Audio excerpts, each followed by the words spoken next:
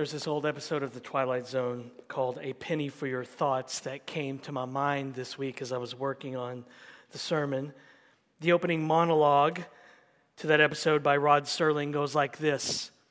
Mr. Hector B. Poole, resident of the Twilight Zone, flip a coin and keep flipping it. What are the odds? Half the time it will come up heads, half the time tails. But in one freakish chance in a million, it'll land on its edge. Mr. Hector B. Poole, a bright human coin on his way to the bank. Hector B. Poole is played by the marvelous actor Dick York of Bewitched fame, if you remember him. And in this episode, he plays this very sensitive and very, very, very insecure bank employee. And on to the way to the bank where he works, he flips a coin to pay for a newspaper, and the coin actually lands on its side. And in that moment, because it's the Twilight Zone, Hector can now hear what people are thinking. Now think about that. Wouldn't that be great? Wouldn't it be great to be able to hear what people are thinking? Can you imagine being able to know what is going on inside someone's brain, to know what is going on inside someone's heart? Well, Hector B. Poole soon realized that it wasn't that great. I won't spoil the episode for you. Sometimes we function like Hector B. Poole, don't we? We think that we can overhear the conversations inside of other people's hearts.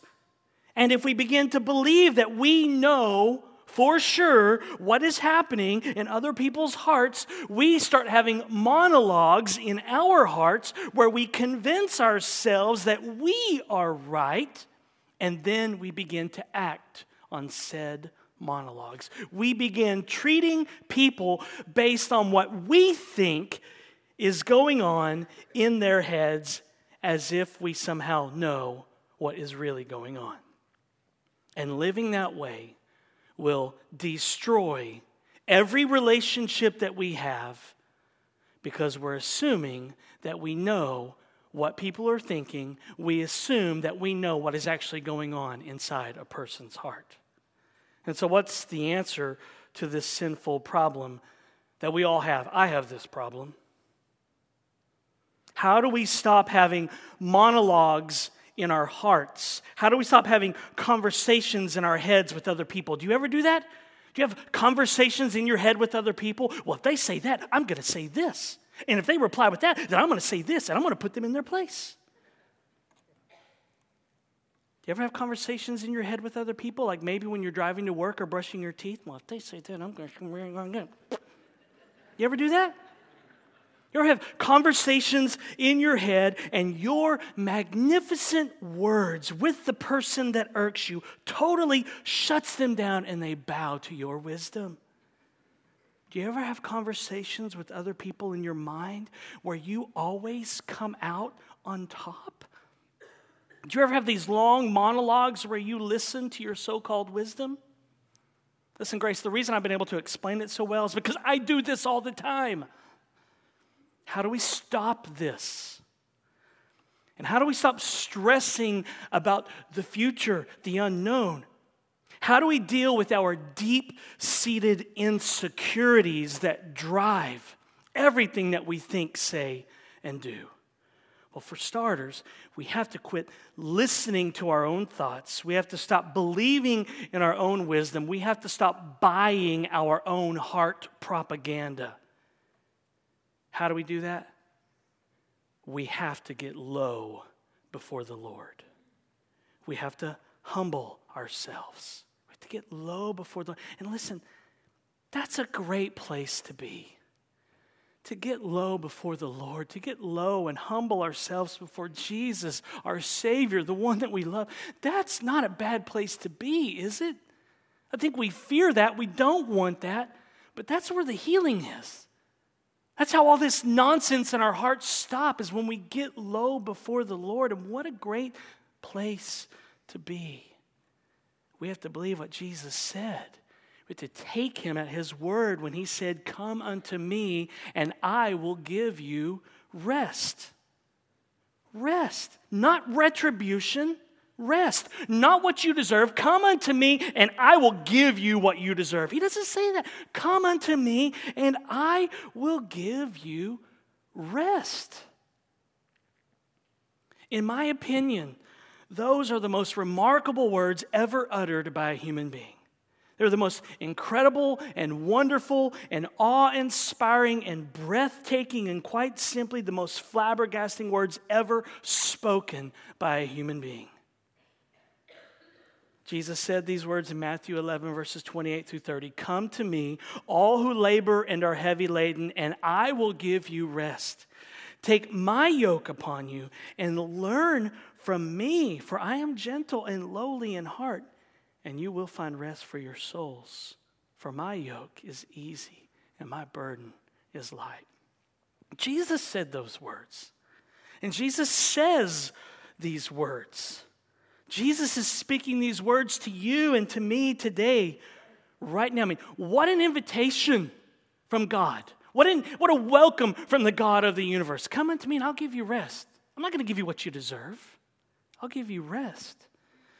This is the good news of the gospel, is that Jesus offers rest to weary sinners, people who are exhausted from life, exhausted from parenting, exhausted from politics. And who isn't exhausted from that? And we're not even in 2020 yet. Exhausted from social media. It's no fun anymore. Man, Twitter used to be fun. I hate Twitter now. I still get on because I'm a sucker for punishment. But man, remember when social media was great and you really connected with people? It stinks now. It smells like sulfur and fire, which is where it's headed. And King Jeroboam desperately needed these words from Jesus. Actually, he had a form of these words. He had a promise from Yahweh that we saw back in 1 Kings chapter 11. We're going to look at that later. But Jeroboam forgot this wonderful promise that he had from the Lord, from Yahweh. And it totally shaped the course of his life.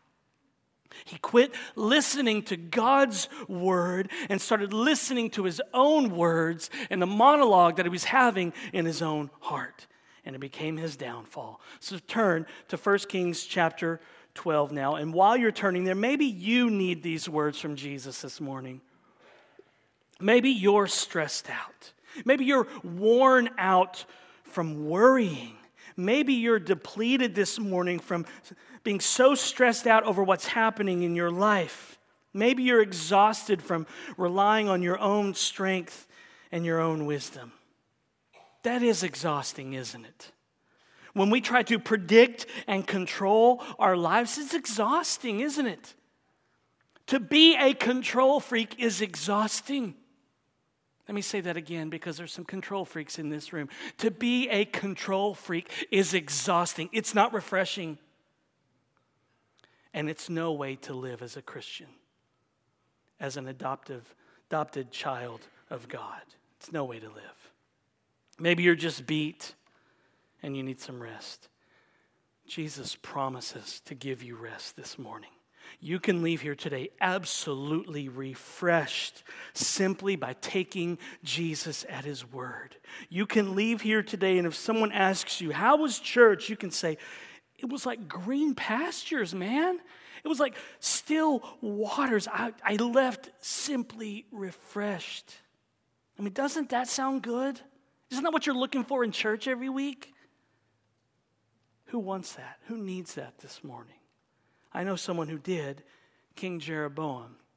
And because he didn't take God at his word, he totally ruined his life and the life of the nation of Israel. As I was working on the sermon this week, I felt like we needed to slow down and just look at and hover over verses 25 to 27. Now, of course, the entire paragraph goes together, but I felt we should just slow down and focus on what was happening inside Jeroboam's heart, which will then lead him to do what he does in the rest of the paragraph.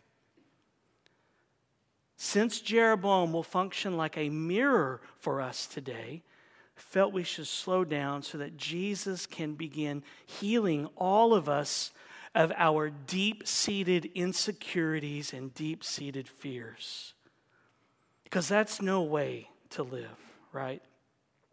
The problem about us that we'll see in these few short verses is that fear and anxiety and worry and insecurity can plague our lives, and that's really no way to live as God's children. Because Jesus has set us free. The answer to our deep insecurities and fears is found in Jesus and the rest that he offers us. So 1 Kings chapter 12, look at verse 25. Hear the word of the Lord. Then Jeroboam built Shechem in the hill country of Ephraim and lived there, and he went out from there and built Penuel. And so here's where we are as we make our way forward through the rest of 1 Kings. God's people have now been split in two. There are now two kings, the fellows that we saw last week. Rehoboam, Solomon's son, is king of Judah in the south, and Jeroboam, the guy we're going to look at today, is king of Israel in the north. And so moving forward in the narrative of 1 Kings and 2 Kings, it switches back and forth between this broken family, God's people. And King Jeroboam's first order of business as the new king of Israel was to rebuild the cities of Shechem and Penuel, very significant cities in the history of Israel. They were already in existence, but Jeroboam reinforces them. Shechem's central location and access to trade routes in all directions made it a key piece of property for Jeroboam. But it was also the places we saw last week in 1 Kings chapter 12, verse 1, where Rehoboam, king of Judah, had his coronation ceremony. So it's possible, as we'll see in a moment, that Jeroboam's insecurity led him to establish his kingdom in Shechem, the very place where his rival Rehoboam was coronated and crowned as king. Understand this. King Jeroboam was a very insecure leader. He may have built up the city of Shechem just because this was the place where Rehoboam was crowned king. You see, it was all a competition for Jeroboam. Ministry was a competition for him. He was desperately insecure, as we'll see in a moment, and that's a terrible characteristic to have as a leader. More on that in a moment. And so on the surface, Jeroboam seems like he's off to a good start. I mean, you rebuild two major cities that are a part of your heritage, that significant events in the nation of Israel have happened here. So it's a good thing. So far, things are good. But verses 26 and 27 come along and show us what was happening inside Jeroboam's heart. Jeroboam was extremely insecure, and that's not a good thing for a leader. So now, look at verse 26. And Jeroboam said in his heart, "Now the kingdom will turn back to the house of David. If this people go up to offer sacrifices in the temple of the Lord at Jerusalem, then the heart of this people will turn again to their Lord, to Rehoboam, king of Judah, and they will kill me and return to Rehoboam, king of Judah." So see, here we see inside the heart of Jeroboam. His main worry is not to recapture the essence of Israelite worship. His main concern is not to be the moral compass of the nation and lead them in honoring Yahweh, which was his job description as king. Rather, Jeroboam is concerned with his own security. It's his insecurity about his security. It's his insecurity about his future that is destroying his present, and this will be his downfall. Jeroboam is worried that if the nation of Israel continues to go up to Jerusalem to worship the Lord in the temple, then they would eventually turn back to Rehoboam, king of Judah. Jeroboam is worried that if his citizens travel to Jerusalem to worship, then they will see billboards that have pictures of Rehoboam on them, and they'll think, we want to go back to King Rehoboam. They'll hear stories about what a great leader Rehoboam is, how the people love him, and this will cause the people to want Rehoboam as their king. And so Jeroboam is so insecure, he fears what will happen if his own citizens go to Jerusalem to worship the Lord at the temple, which is what you were supposed to do as an Israelite. I mean, think about it. How sad. King Jeroboam fears what his people will think or do when they go to church. He fears that an ordinary trip to church, an ordinary trip to Jerusalem to worship Yahweh at the temple, he fears that that would be his downfall, that his stock would fall in the eyes of his people. And as if that isn't bad enough, Jeroboam's thoughts then lead him to believe that not only the nation would want to switch teams, but that the nation would actually try to kill him. And so how did Jeroboam get to this place? Jeroboam got to this place simply by having a monologue in his heart. Jeroboam got to this place simply by listening to the voices in his head, by replaying scenarios that weren't even real. This isn't even a real situation, and he's replaying these scenarios in his mind that aren't even real. And he got there by not listening to the promise that God had given him through Ahijah the prophet back in 1 Kings chapter 11. So let's make a few observations here. Number one, Jeroboam is concerned in his heart about what is happening in other people's hearts.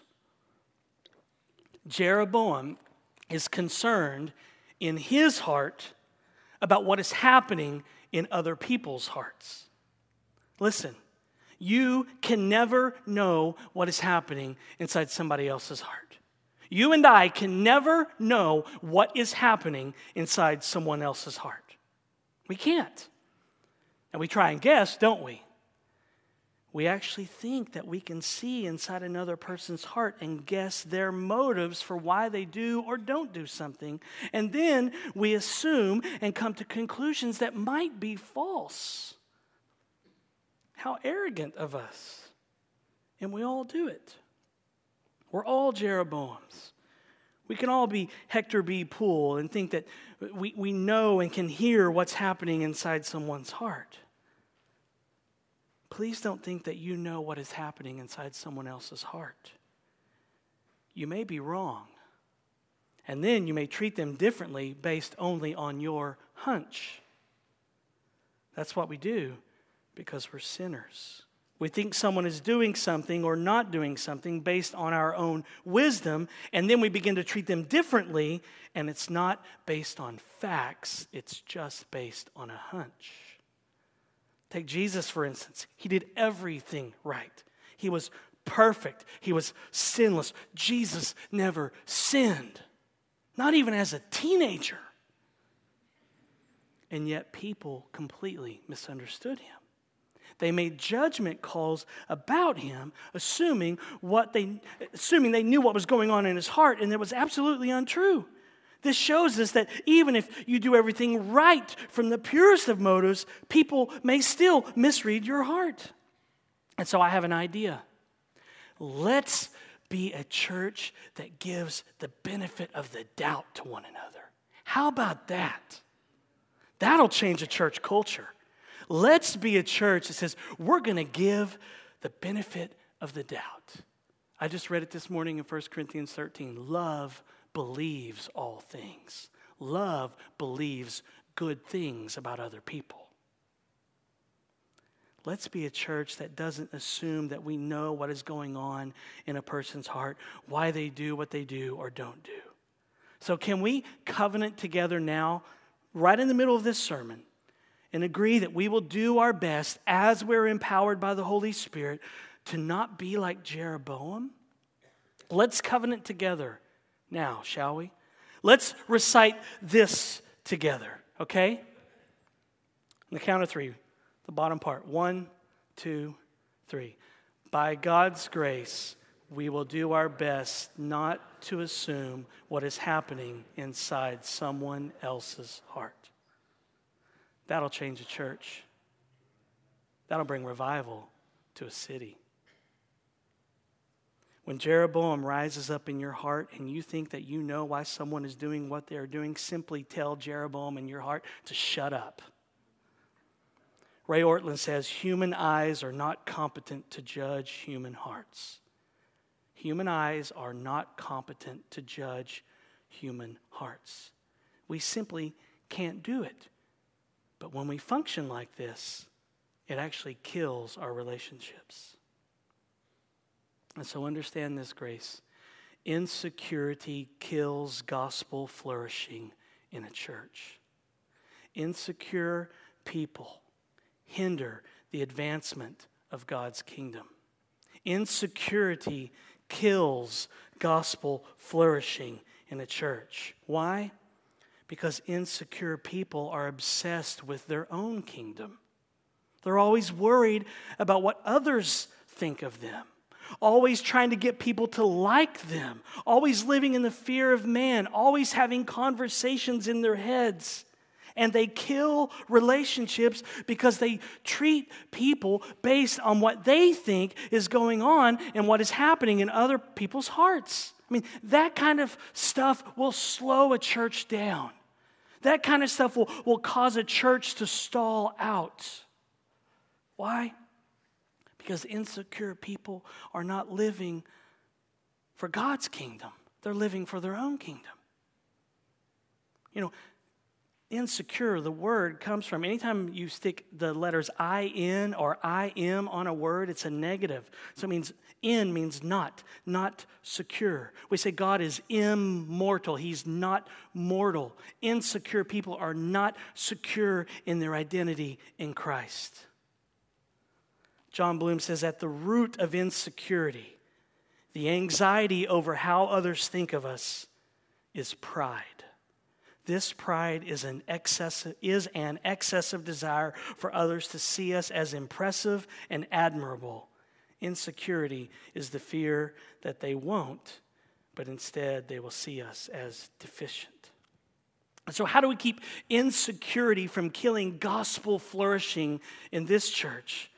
The ultimate solution to my insecurity, to your insecurity, is this: we must abandon all of our attempts to find our worth in anything other than Jesus and what He has done for us. The solution to your insecurity and to mine, we must abandon all attempts to find our worth in anything, the approval of people, anything. Find our worth in anything other than Jesus Christ and what He has done for us through His life, death, and resurrection. We have to abandon all of our efforts to receive worth and value from what other people think about us or what other people say about us. We must root our identity in Jesus and in His magnificent redemptive love, His life, His death, His resurrection, and all the benefits that we receive from Him because we are in union with Him by faith. Now, of course, because we're sinners, we won't attain some kind of perfect, settled, once and for all confidence in Jesus that completely eliminates insecurity. That won't happen because we're sinners. But that's one reason we have the Lord's Supper, so that we can bring our sins and failures to Jesus and receive His grace, which we'll do in a moment. We have to cling to what God says about us rather than what we've been conditioned to think about ourselves. We must cling to what God has said about us in the gospel rather than what we've been conditioned through these patterns in our life, rather than what we've been conditioned to think about ourselves. This is where King Jeroboam went wrong. He didn't believe what God said to him through the prophet Ahijah. And this is where we can go wrong, when we begin to believe the monologues that we have in our heads and hearts. As Christians, we belong to Jesus now, and this is the most important thing about us. As Christians, we belong to Jesus now, and that is the most important thing about us. And that means then that even when we can't sense our security and identity in Christ, our actual security and identity remains unchanged, regardless of what people think about us. Our security and identity in Christ remains unchanged. It is secure regardless of what people think about us and regardless of whatever sins that we do. Our security in Christ remains. Listen, if you suffer with insecurity, and who doesn't from time to time, right? Jesus welcomes you and he wants to transform you. Jesus loves to comfort people who suffer with insecurity, who have been plagued by people pleasing their whole life. Jesus loves to comfort the insecure person, put his arm around them and love them. People who live in the fear of man, people who are exhausted from trying to get people to like them. Jesus comes and puts his arm around them and tells them, it's okay. Relax. You are loved and you are accepted and you are secure. You are perfect in my eyes. It's going to be all right.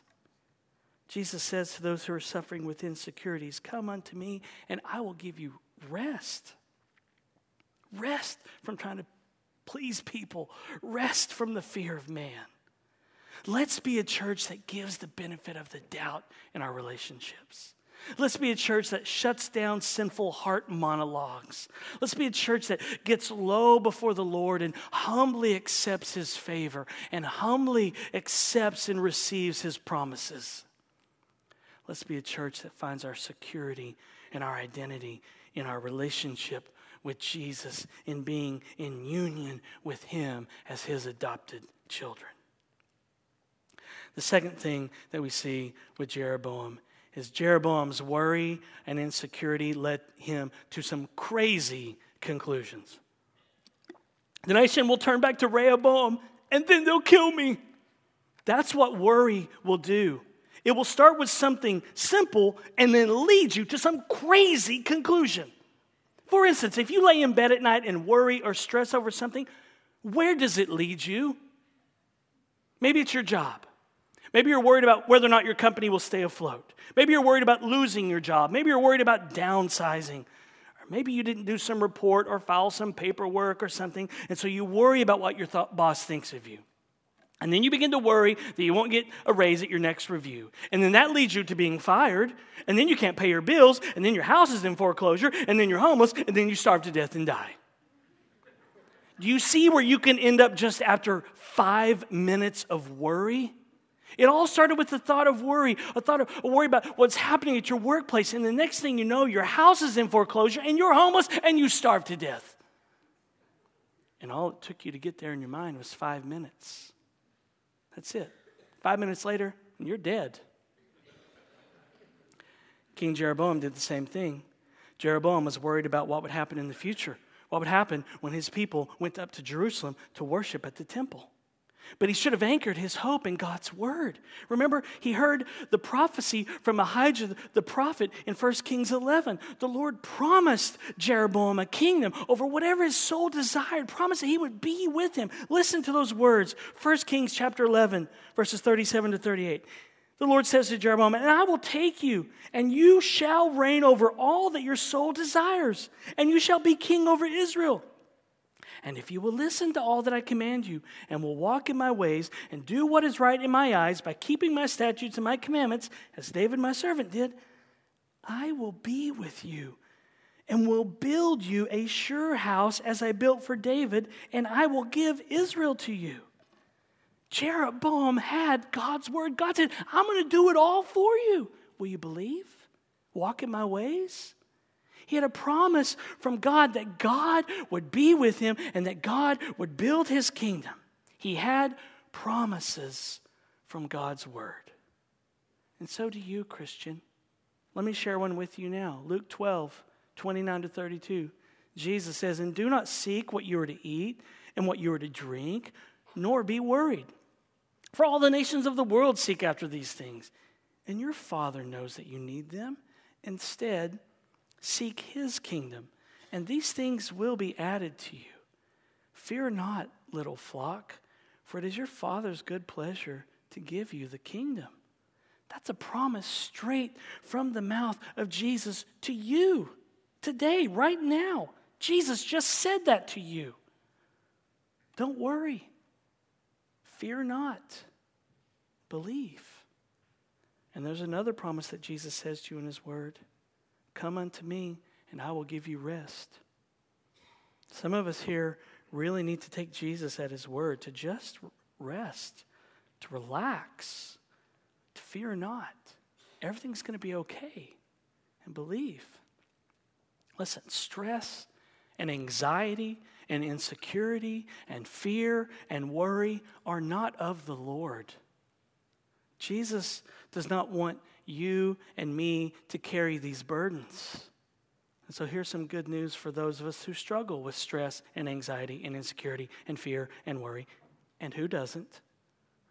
Jesus doesn't despise us or shame us for struggling with these things. Jesus doesn't despise you because you struggle with insecurity. Jesus doesn't shame you because you struggle with insecurity and worry. Jesus doesn't come to us and say, man up and get over it. He comes to us and he invites us to cast our burdens on him because he cares for us. 1 Peter 5:7. Listen, if I told you some of the things that give me anxiety, you would laugh. Heather laughs a lot, like, really? Really? Yeah, I'm not going to do that because my stock will go down in your eyes. But the things that plague me, I have a strong foundation in my wife who comforts my heart with the truth of God's word. Listen, Jesus is the burden lifter. He wants our burdens. He actually wants us to come to him and unload all that is weighing on our hearts. He will sit and listen to us ramble on and on and on. That's what it means to come to Jesus, to unload on him, to just pour your heart out. Like a kid on Halloween. What do kids do on Halloween? They just come home and they dump out all their loot all over the living room floor, and then they start, going through it and looking, ooh, I like this, ooh, I like that. Ooh, who gave me a toothbrush? They just pick and sort through it. And that's what Jesus wants us to dump all of our problems all over the living room floor, and he will sift through and pick up each one. All of your cares, all of your burdens, all of your frustrations, all of your fears about the future. When you come to Jesus and you just dump it all out, he sifts through it. He picks up each one, each burden, each care, and he says, I will carry this for you. I will help you. You do not have to worry about a thing. Stop biting your nails. Stop worrying. I am your kinsman redeemer, and I will personally take this on as my own. Your care is mine. Your problem is mine. Your burden is mine. Don't you long for a Savior like that? You have that Savior, and he longs for that too. He wants to be that for you. It's why he came. It's why he sent you an invitation that says, come unto me, and I will give you rest. Jesus is looking for those people who labor and are heavy laden. You know what that means? It means Jesus wants the real you, the one who has been laboring and the one who is heavy laden. Jesus wants the real you, not the social media you. Not the social media you.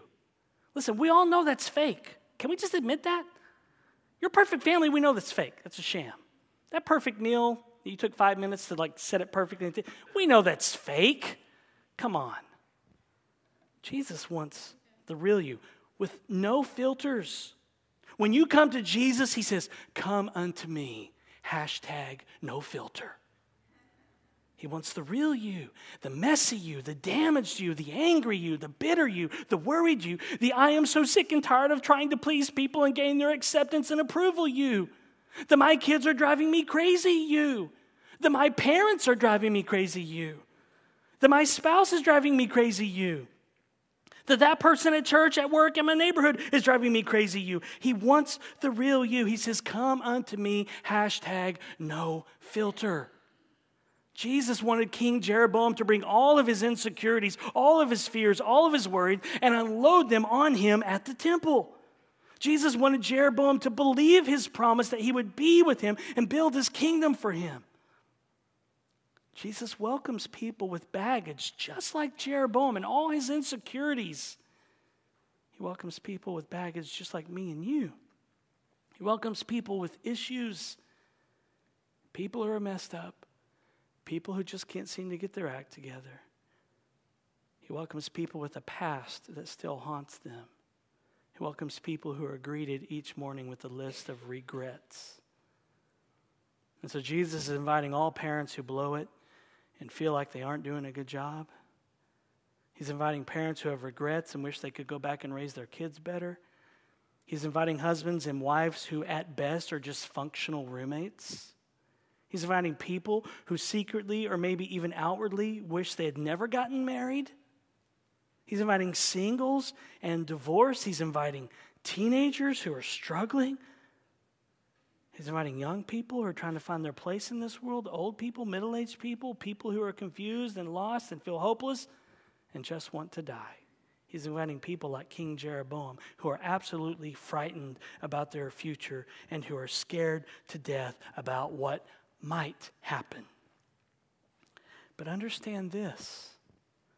Jesus does not give himself to us in any way that we come up with. He doesn't let us use our imagination. Jesus is not letting us come up with the rules on how we experience him. Jesus has made himself knowable and accessible in specific ways of his own wise choosing through the very ordinary means of grace, in particular for us today as we celebrate the Lord's Supper.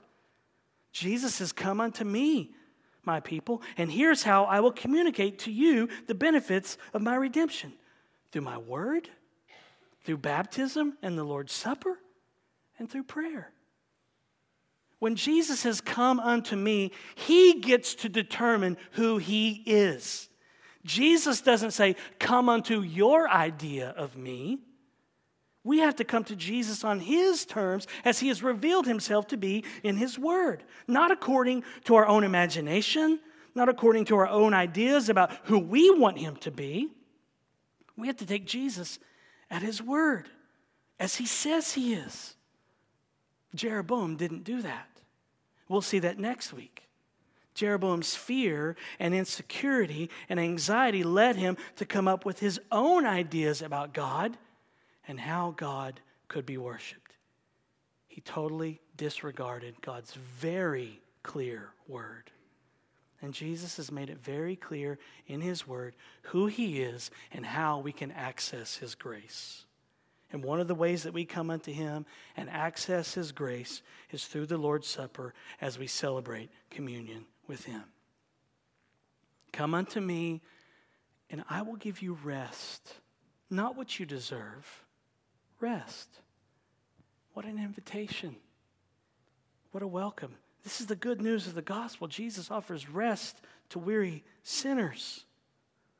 Charles Spurgeon said this about Matthew 11. Come unto me, he says, and I will give you. You say, Lord, I cannot give you anything. He does not want anything. Come to Jesus and he says, I will give you. Not what you give to God, but what he gives to you will be your salvation. I will give you. That is the gospel in 4 words. Will you come and have it? It lies open before you. Jesus said these words because he knows that we need rest. Rest in every area of our lives. We need rest from trying to earn God's favor, trying to earn his love.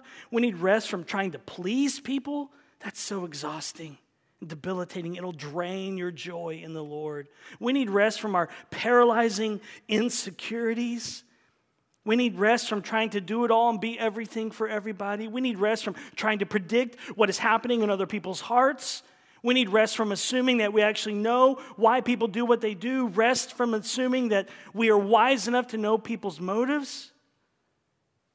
We desperately need rest from all these dangerous heart monologues that we conduct where we only converse with ourselves. Heart monologues will destroy you. People pleasing will kill you. And so what we need more than anything these days is rest. True rest. And Jesus offers that to us because he is our rest. Our country needs rest. Evil is alive and well. 2 mass shootings in the last 2 days. We need Jesus in this country. Come unto me and I will give you rest. Not what you deserve, not payback, but rest, forgiveness, mercy. Perhaps you say, Lord, I cannot give you anything. Well, guess what? He doesn't want it. He doesn't want anything. He doesn't need anything from you. Come to Jesus and he says, I will give you. Not what you give to God, but what he gives to you. That will be your salvation. I will give you. That is the gospel in 4 words. So let's take a moment and pray and RSVP to Jesus' invitation this morning as we prepare to celebrate the Lord's Supper. Ray Ortlund said, the message of repentance is not stop that. It's Jesus saying, come to me. The message of repentance is not Jesus saying, stop that right now. It's him saying, come unto me. Let's do that now. Jesus, we come to you this morning because you have sent the invitation to us. It's real. And we want to take you up on that offer because we all need rest. Forgive us, Jesus. We're so sinful. We don't even know how sinful we are. David calls it evil in Psalm 51. How many of us would call our sins evil? How many of us would call our heart monologues evil? Oh, that's hard to hear, Jesus, but it's true. Would you forgive us for living for our own kingdom and not for yours? Wash us, cleanse us. As we come to the table, we come as messed up, broken people, sinful people, rebellious people. But we come because you said come. And so we're going to take a moment and pray, but we're going to celebrate your grace, Jesus. We want to leave here refreshed.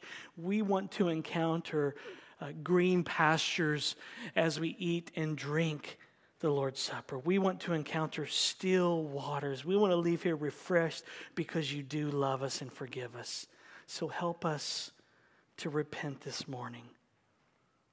Help us to remember that repentance is just renewing our wedding vows with you, the one we love. So that can't be a terrible thing. And then may we leave here today refreshed and renewed in your love. We ask you to do this by the power of the Holy Spirit. It's in your name we pray. Amen.